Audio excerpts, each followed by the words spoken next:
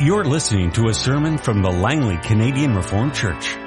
We hope you'll find it to be spiritually edifying.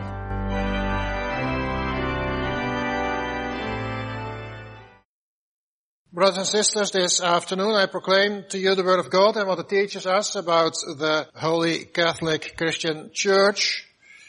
In connection with that, we read from the letter of Paul to the Ephesians, chapter 1, verse 3 to 14, and chapter 2, verse 11 through to 22. Praise be to the God and Father of our Lord Jesus Christ, who has blessed us in the heavenly realms with every spiritual blessing in Christ. For he chose us in him before the creation of the world to be holy and blameless in his sight. In love, he predestined us to be adopted as his sons through Jesus Christ, in accordance with his pleasure and will, to the praise of his glorious grace, which he has freely given us in the one he loves. In him we have redemption through his blood, the forgiveness of sins, in accordance with the riches of God's grace that he lavished on us with all wisdom and understanding. And he made known to us the mystery of his will according to his good pleasure, which he purposed in Christ, to be put into effect when the times will have reached their fulfillment, to bring all things in heaven and on earth together under one head, even Christ. In him we were also chosen, having been predestined according to the plan of him who works out everything in conformity with the purpose of his will, in order that we who were the first to hope in Christ might be for the praise of his glory. And you also were included in Christ when you heard the word of truth, the gospel of your salvation. Having believed, you were marked in him with a seal, the promised Holy Spirit, who is a deposit guaranteeing our inheritance until the redemption of those who are God's possession, to the praise of his glory. And then we continue in chapter 2, verse 11 through to 22. Therefore, remember that formerly you who are Gentiles by birth and called uncircumcised, by those who call themselves a circumcision that's done in the body by the hands of man, remember that at that time you were separate from Christ, excluded from citizenship in Israel, and foreigners to the covenants of the promise, without hope and without God in the world. But now in Christ Jesus, you who once were far away have been brought near through the blood of Christ. For he himself is our peace, who has made the two one and has destroyed the barrier, the dividing wall of hostility, by abolishing in his flesh the law with its commandments and regulations. His purpose was to create in himself one new man out of the two, thus making peace, and in this one body to reconcile both of them to God through the cross, by which he put to death their hostility. He came and preached peace to you who were far away, and peace to those who were near. For through him we both have access to the Father by one Spirit. Consequently, you are no longer foreigners and aliens, but fellow citizens with God's people and members of God's household, built on the foundation of the apostles and prophets, with Christ Jesus himself as the chief cornerstone. In him the whole building is joined together and rises to become a holy temple in the Lord. And in him you too are being built together to become a dwelling in which God lives by his Spirit. Brothers and sisters, this afternoon I proclaim to you the Word of God as it is summarized in question and answer 54 of the Heidelberg Catechism. It's in Lord's Day 21. Let us now read this question and answer together. What do you believe concerning the Holy Catholic Christian Church?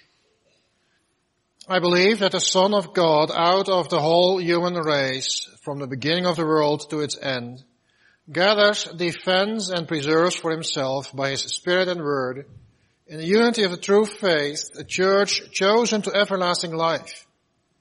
And I believe that I am and forever shall remain a living member of it. Brothers and sisters, beloved congregation of our Lord Jesus Christ, in Lord's Day 21, the Catechism speaks about the church. And when you speak about the church, then soon you can hear all kinds of different opinions. For the one, the church is very important. Without the church, you cannot be saved. Another says that the church, well, that is not so important. Of course, you should belong to a church, but your salvation does not depend on the church, they say. And often you can hear the statement that God does not ask at the gates of heaven to which church you belonged, but whether you believed in Jesus Christ as your only Savior. There are so many churches nowadays, and if you would drive around here in Langley for half an hour, then I think you wouldn't be able to count all the churches you see on the fingers of both hands anymore. And this afternoon it is not my intention to explain the differences between all those churches or to explain what is especially Canadian Reformed. But this afternoon I will proclaim to you the Word of God and what it says about the church. And the Bible teaches us that for Christ, the church is very important. Christ gathers His church. And Christ does not have millions or billions of different relationships with all kinds of different Christians, but He gathers for Himself a church. The church is also called His bride, or His body. One body, one bride. That means that Christ has a relationship with each and every one of us as members of His body, as members of His church. And that is how Christ wanted it to be. We belong to the church because Christ commands us. We come together as congregation, as Church of Christ, because God calls us together to worship Him and to meet Him. And we believe that we here as true Christians gathered together in the Church of Christ, that we all belong to the one holy Catholic Christian Church, which is the body of Christ. We even say in our Apostles' Creed that we believe a holy Catholic Church. It is part of our faith. So it is important. And let us listen then this afternoon to what the Word of God teaches us about the church. And I proclaim to you the Word of God summarized under this theme: Christ gathers the holy Catholic Christian Church. In the first place, for Himself. Second, out of the whole human race. Third, by His Word and Spirit. And fourth, as a church chosen to everlasting life. Christ gathers the holy Catholic Christian Church. In the first place, for Himself. And when we speak about the church, then we must realize that the church is first and above all the church of Christ. We often speak about our church, and that is not wrong per se, but as long as we mean to say that it is a church to which we belong. However, we should never forget that the church does not belong to us, but to Christ. It is a church of Christ. And that must be decisive for the way in which we speak about the church. It is not just a gathering of people who come together every Sunday, who do some things together on Sunday and also during the week. It is not one of the so many societies which we have in our country, but it is the Church of Christ, or even the bride of Christ. And the Bible calls the church the bride of Christ, for instance, in Revelation 19, verse 7, where we read that the marriage of the Lamb has come, as John writes in Revelation, the marriage of the Lamb has come and His bride has made herself ready. And there are many other places in the Bible where the Bible speaks about the church as the bride of Christ. Ephesians 5, for instance, very well known. And when we come to church every Sunday, then it is not to get our weekly portion of salvation in church. It is not to get something out of it, whatever that might be, or to do our part of good works for the week, so that God must be pleased with us. No, when we go to church, then it is because we want to meet Christ, because we love Him. Him who first loved us and showed His endless love for us, the love of Christ for His bride. And we together, as congregation, as His bride, we show our love toward Him. In a relation of love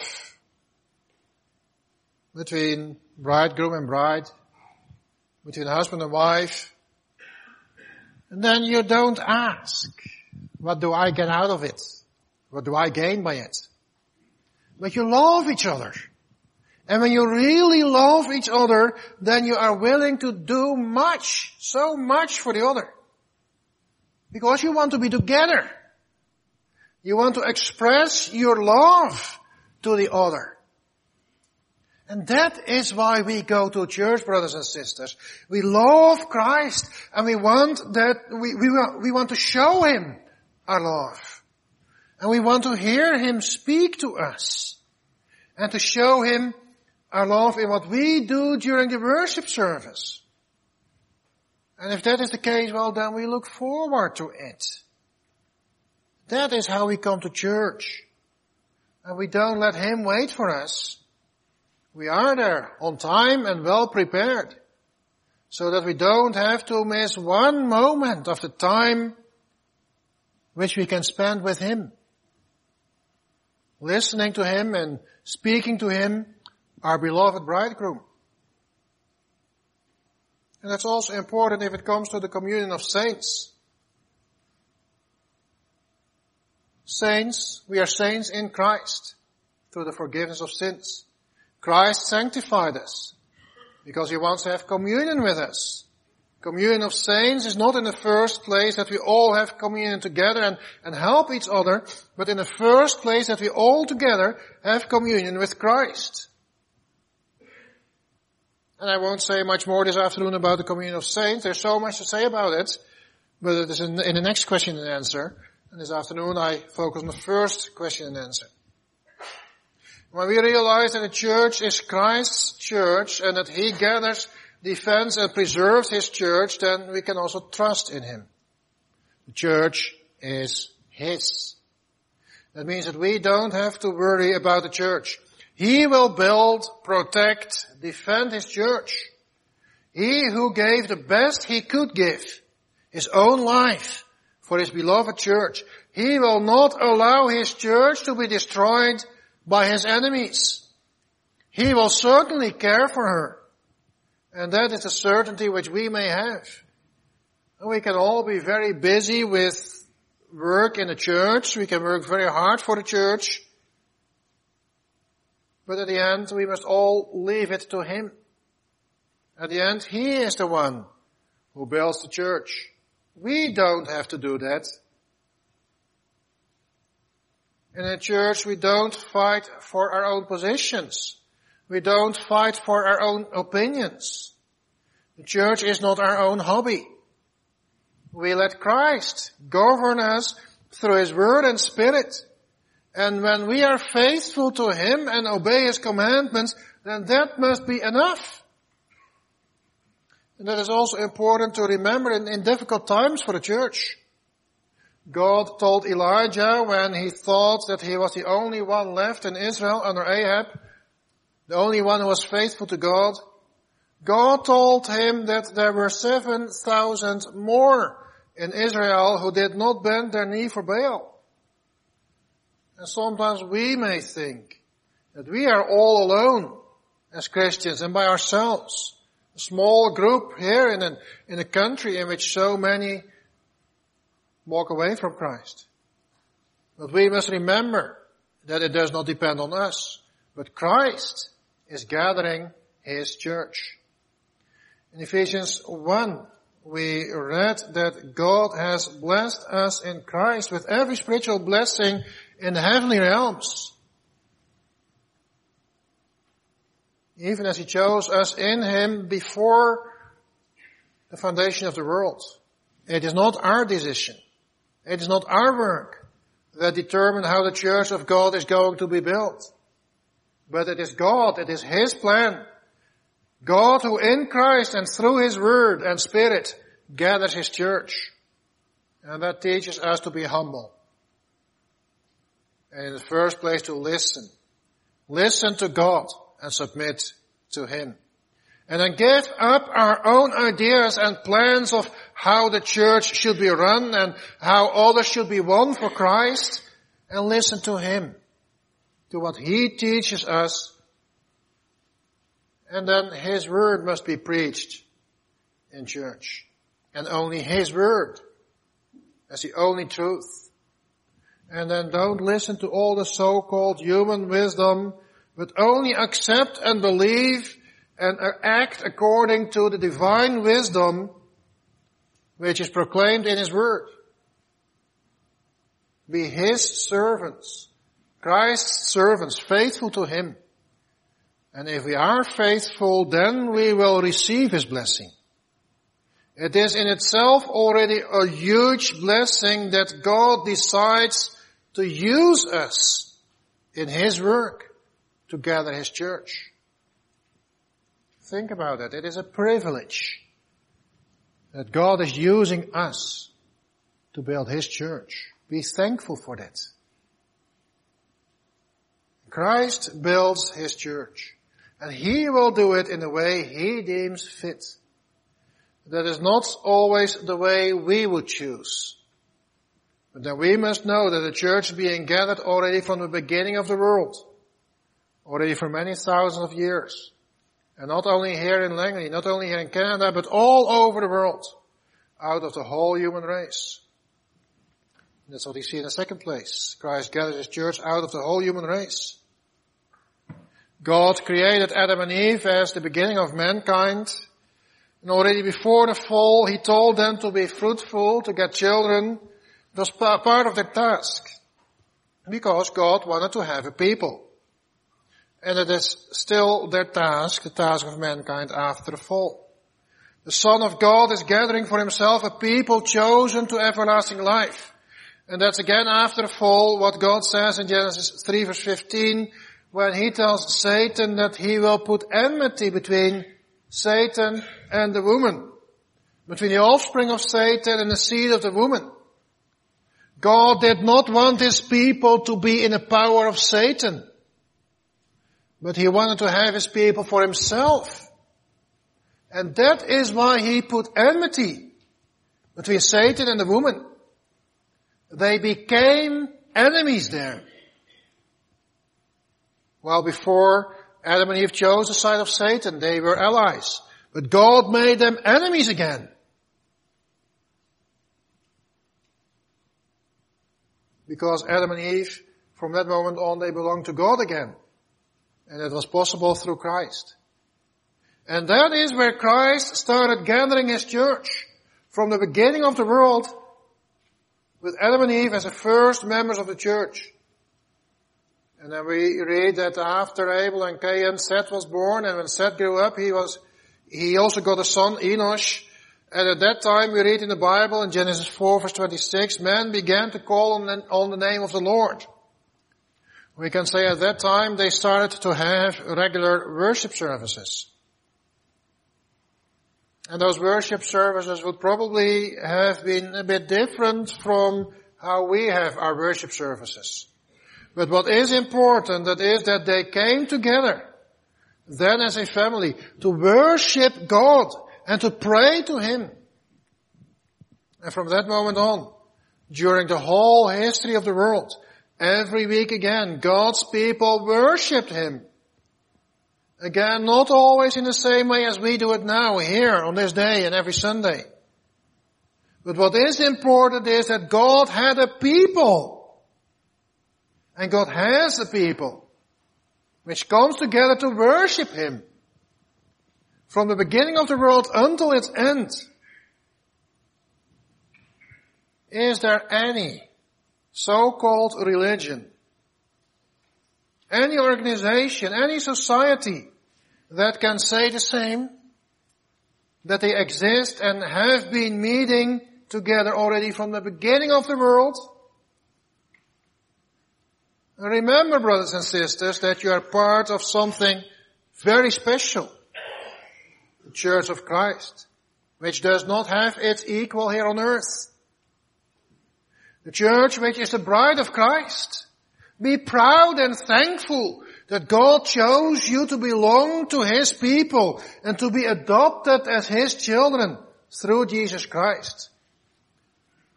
And when Christ was raised from the dead and before He ascended into heaven, He told His disciples to preach the word, the gospel of salvation, everywhere on this earth, to make all nations to His disciples. And there He tells them, and I am with you always to the end of the age. And now we belong to this people of God. And Christians all over the earth belong to the same people of God. We belong to God's people together with the Jews who believe in Christ and together with the faithful Israelites in the time of the Old Testament. We are all one people all over the earth, the church of all ages. Some Christians believe that the people of Israel, as descendants of Abraham after the flesh, still have a special position in God's plan. And indeed they do have a special position, but that is only based on the past, because out of them the Messiah came, Jesus Christ. He was one of them after the flesh. But if it comes to the Church of Christ, then they and we are the same people of God. We are one. Just as we read together from Ephesians 2 verse 11, therefore remember that formerly you who are Gentiles by birth and called uncircumcised, by those who call themselves the circumcision, that done in the body, in the hands of man, remember that at that time you were separate from Christ, excluded from citizenship in Israel and foreigners to the covenants of the promise, without hope and without God in the world. But now in Christ Jesus, you who once were far away have been brought near through the blood of Christ. And then in the following verse, Paul explains that Christ has destroyed the barrier, the dividing wall of hostility, and the purpose was to create in Himself one new man out of the two, thus making peace. One new, not two peoples, Israel and believers from the Gentiles, but one new man. And in verse 19, consequently you are no longer foreigners and aliens, but fellow citizens with God's people and members of God's households. Built on the foundation of the apostles and prophets, with Christ Jesus Himself as the cornerstone. The Apostle Paul also explained it very clearly in Romans 9 through to 11. And I encourage you to read that for yourself when you're at home. That teaches us our position in the Church of Christ, our relationship with the Jews, the believers from the Jews. We all belong to the one people of Christ, the one church, built on the one foundation, Jesus Christ, our Lord. In the third place, we see Christ gathers His church by His Spirit and Word. Indeed, Christ is the one foundation of the church, the foundation of apostles and prophets. That means the words that they spoke, and the words that they spoke is in fact Christ. Because they are not their own words, but the word of God. The prophets and the apostles, they spoke from God as they were carried along by the Holy Spirit. As Peter himself says in 2 Peter 1. The church is not built and will not be built according to human plans and standards. No, the building plan of the church is in the Bible. And Christ builds the church according to His plan. And that means that we all who work in the church have to be faithful to God's Word. That is important. The Word teaches us how we have to work to build Christ's church. And the office bearers and all those who have a special task in the church, they must not go to so many courses and conferences to be able to do their work. No, first and above all, they have to start studying the Bible. As it is said in the form for the ordination of office bearers. The office bearers should train themselves in godliness and diligently search the scriptures, which are profitable in every respect. And also the task of the minister is not to be a kind of manager of the congregation or a kind of social worker who's trying to keep everyone happy. No, but he studied at the theological college to learn how to study and how to explain the Bible. And how to lead the congregation in listening to God's word and worshiping God. That is his task. And that is what he must do on the pulpit, on Sundays, and during the week in catechism classes and in many other ways. Teach the Bible to God's people, because the Bible is the handbook for the church and for each and every member of the church. The Word of God, that brings salvation. And that is what must be preached in the church. The Word of salvation. That is to be found here in church. And if that is not central anymore in the church, and the church has forsaken its task to preach Jesus Christ and Him crucified, and then the church is not a true church anymore. The church is a place where God's people will find its salvation. The word of salvation through which the Spirit works. And that is what you come for, brothers and sisters. Not for all kinds of entertainment. And the church should not try to compete with the world, to draw all kinds of interested people. The church has something to offer that cannot be found anywhere else in the world.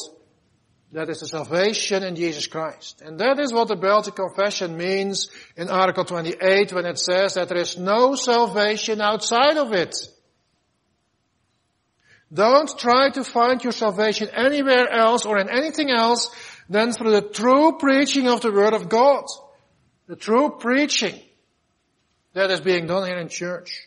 That is how the Holy Spirit works faith. And salvation through faith. And that is how Christ gathers His church. The church of Christ is being built. And the Word of God is being preached faithfully every Sunday. And when the youth of the church is being taught the Christian doctrine, that is the Word of God. And all those who want to become a member of the church. And that is when the elders govern this congregation according to the Bible as the rule for your life. And God's plan with His church, that is an eternal plan. A plan that never changes. His Word will never change. The Word, the promises spoken to Abraham, Isaac and Jacob will never change. The promises to Israel, that He will be their God and they will be His people. They are still the same promises. That God will be our God and we will be His people. Yes, we do live in a different time now compared to the Old Testament. And we are farther on the way of the fulfillment of these promises. And it means that we will do some things differently. But the Word of God spoken to His people in the Old Testament is still the same Word of God. The promises of forgiveness of sins and everlasting life. The promise that God will be our God and we will be His people still stands. From everlasting to everlasting, God is God. And He chose us in Christ before the creation of the world, as we read in Ephesians 1 verse 4. For He chose us in Him before the creation of the world to be holy and blameless in His sight. In love, He predestined us to be adopted as His sons through Jesus Christ, in accordance with His pleasure and will, to the praise of His glorious grace, which He has freely given us in the one He loves. In Him we have redemption, through His blood, the forgiveness of sins, in accordance with the riches of God's grace. It is by God's word, through God's grace, that Christ gathers His church. And it is through His Holy Spirit that He brings people to faith. so that they believe and obey His word. And they become a member of His church, a part of His people. And God, who spoke His word 2,000 years ago, and 3,000 years ago to David, 4,000 years ago, before Abraham, He is still the same God. He chose His church before the creation of the world. And He knew what was going to happen in the days of Abraham and in the days of David. But He also knew, when He chose His church before the creation of the world, He also knew what was going to happen in our days in 2011. Because He decided then that this is what should happen. And it all happens in accordance with His plan. And He who spoke His word in that time of Abraham, Isaac and Jacob, the time of David, He was also the one who decided that His word would be for the church of all ages. Not just for that time, but forever.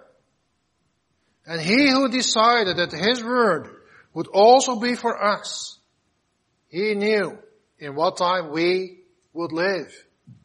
But He did not deem it necessary to make different provisions for this time.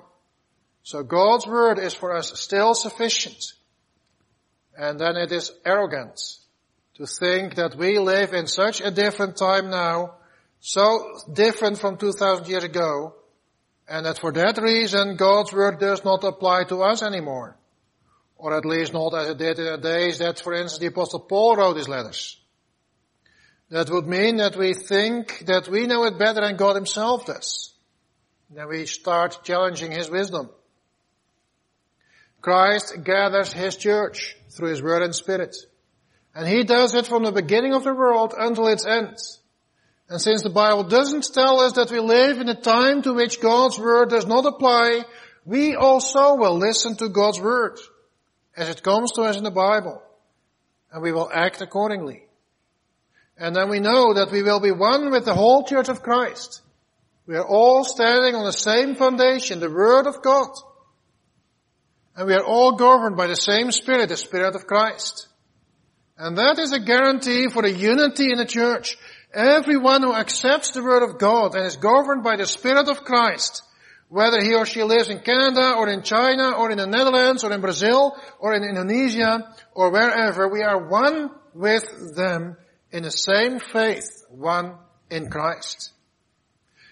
And then we don't need a worldwide organization, a worldwide network of relations and regulations to be able to build a church. No, we are directed directly by Christ through His Spirit. And that guarantees a unity in a true faith, even between those who don't know each other and don't know about each other. Christ's Word and His Spirit give structure to the church so that the church remains faithful to Him. And then we can find at the other end of the world brothers and sisters whom we never met before and with whom we never had contact before. And then we can indeed recognize them as brothers and sisters in the Lord. And then we are all one in true faith. That is how the Spirit works. That is how Christ gathers His church. The church out of the whole human race, from the beginning of the world until its end. A unity through Christ's Spirit and Word. And in the fourth place, we see that Christ gathers His church as a church chosen to everlasting life. Christ gathers one church. And we, by true faith, are members of it, living members. I am and forever shall remain, the Catechism says. And it means that when we die, then we will still be members of Christ's church forever. The bride of Christ, that is His church, to her belongs a multitude of people, a multitude that no one can count. In Revelation 7, it is described so beautifully to John. First, the 144,000 who are sealed out of all the tribes of Israel. And we all now belong to the people of God. We all belong to Israel by faith. So these 144,000, they are from the time of the Old Testament and the New Testament. It is a symbolic number. That is the number that John heard. 12 times 12,000. 12,000 from every tribe. 12 as the complete fullness of the people of God. And that times 12,000. Remember that in those days, the 10 tribes were gone. They didn't exist anymore. Well, this is a promise that God's people will be complete again, not just the Jews, but all the 12 tribes, a complete fullness. And from every tribe, 12,000, again a number of fullness. That is what John heard being told him. He heard the number, and at 44,000 sealed. And then right away thereafter, John saw this people before his eyes. And then he had to write, he had to say that this is a great multitude that no one can count. And they all will stand before the throne of God and before the Lamb. Those who passed away, they all wait in heaven now until the last one is gathered and added to the church of Christ. And then all together we will meet Christ in the air, as Paul describes it in 1 Thessalonians 4, verse 16.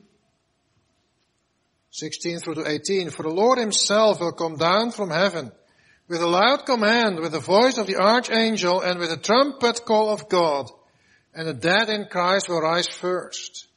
After that, we who are still alive and are left will be caught up together with them in the clouds to meet the Lord in the air. And so we will be with the Lord forever. Therefore encourage each other with these words. And brothers and sisters, that is indeed the encouragement which I may proclaim to you this afternoon, the word of God. We are all waiting for Christ to return. And in the meantime, we may know that those who have fallen asleep, that they are still one with us. They wait in heaven. We here on earth for the return of Christ. We still have work to do. They may rest from their works, but we all belong to the one church of Christ, his people. And we will all be together when Christ returns, and then we will meet him in the air. And it is not just a small group here on this earth, a small minority among the billions of this world. No, it is a huge multitude. A multitude that no one can count. Amen. This has been a sermon from the Langley Canadian Reformed Church. For more information, please visit us on the web at www.langleycanrc.org.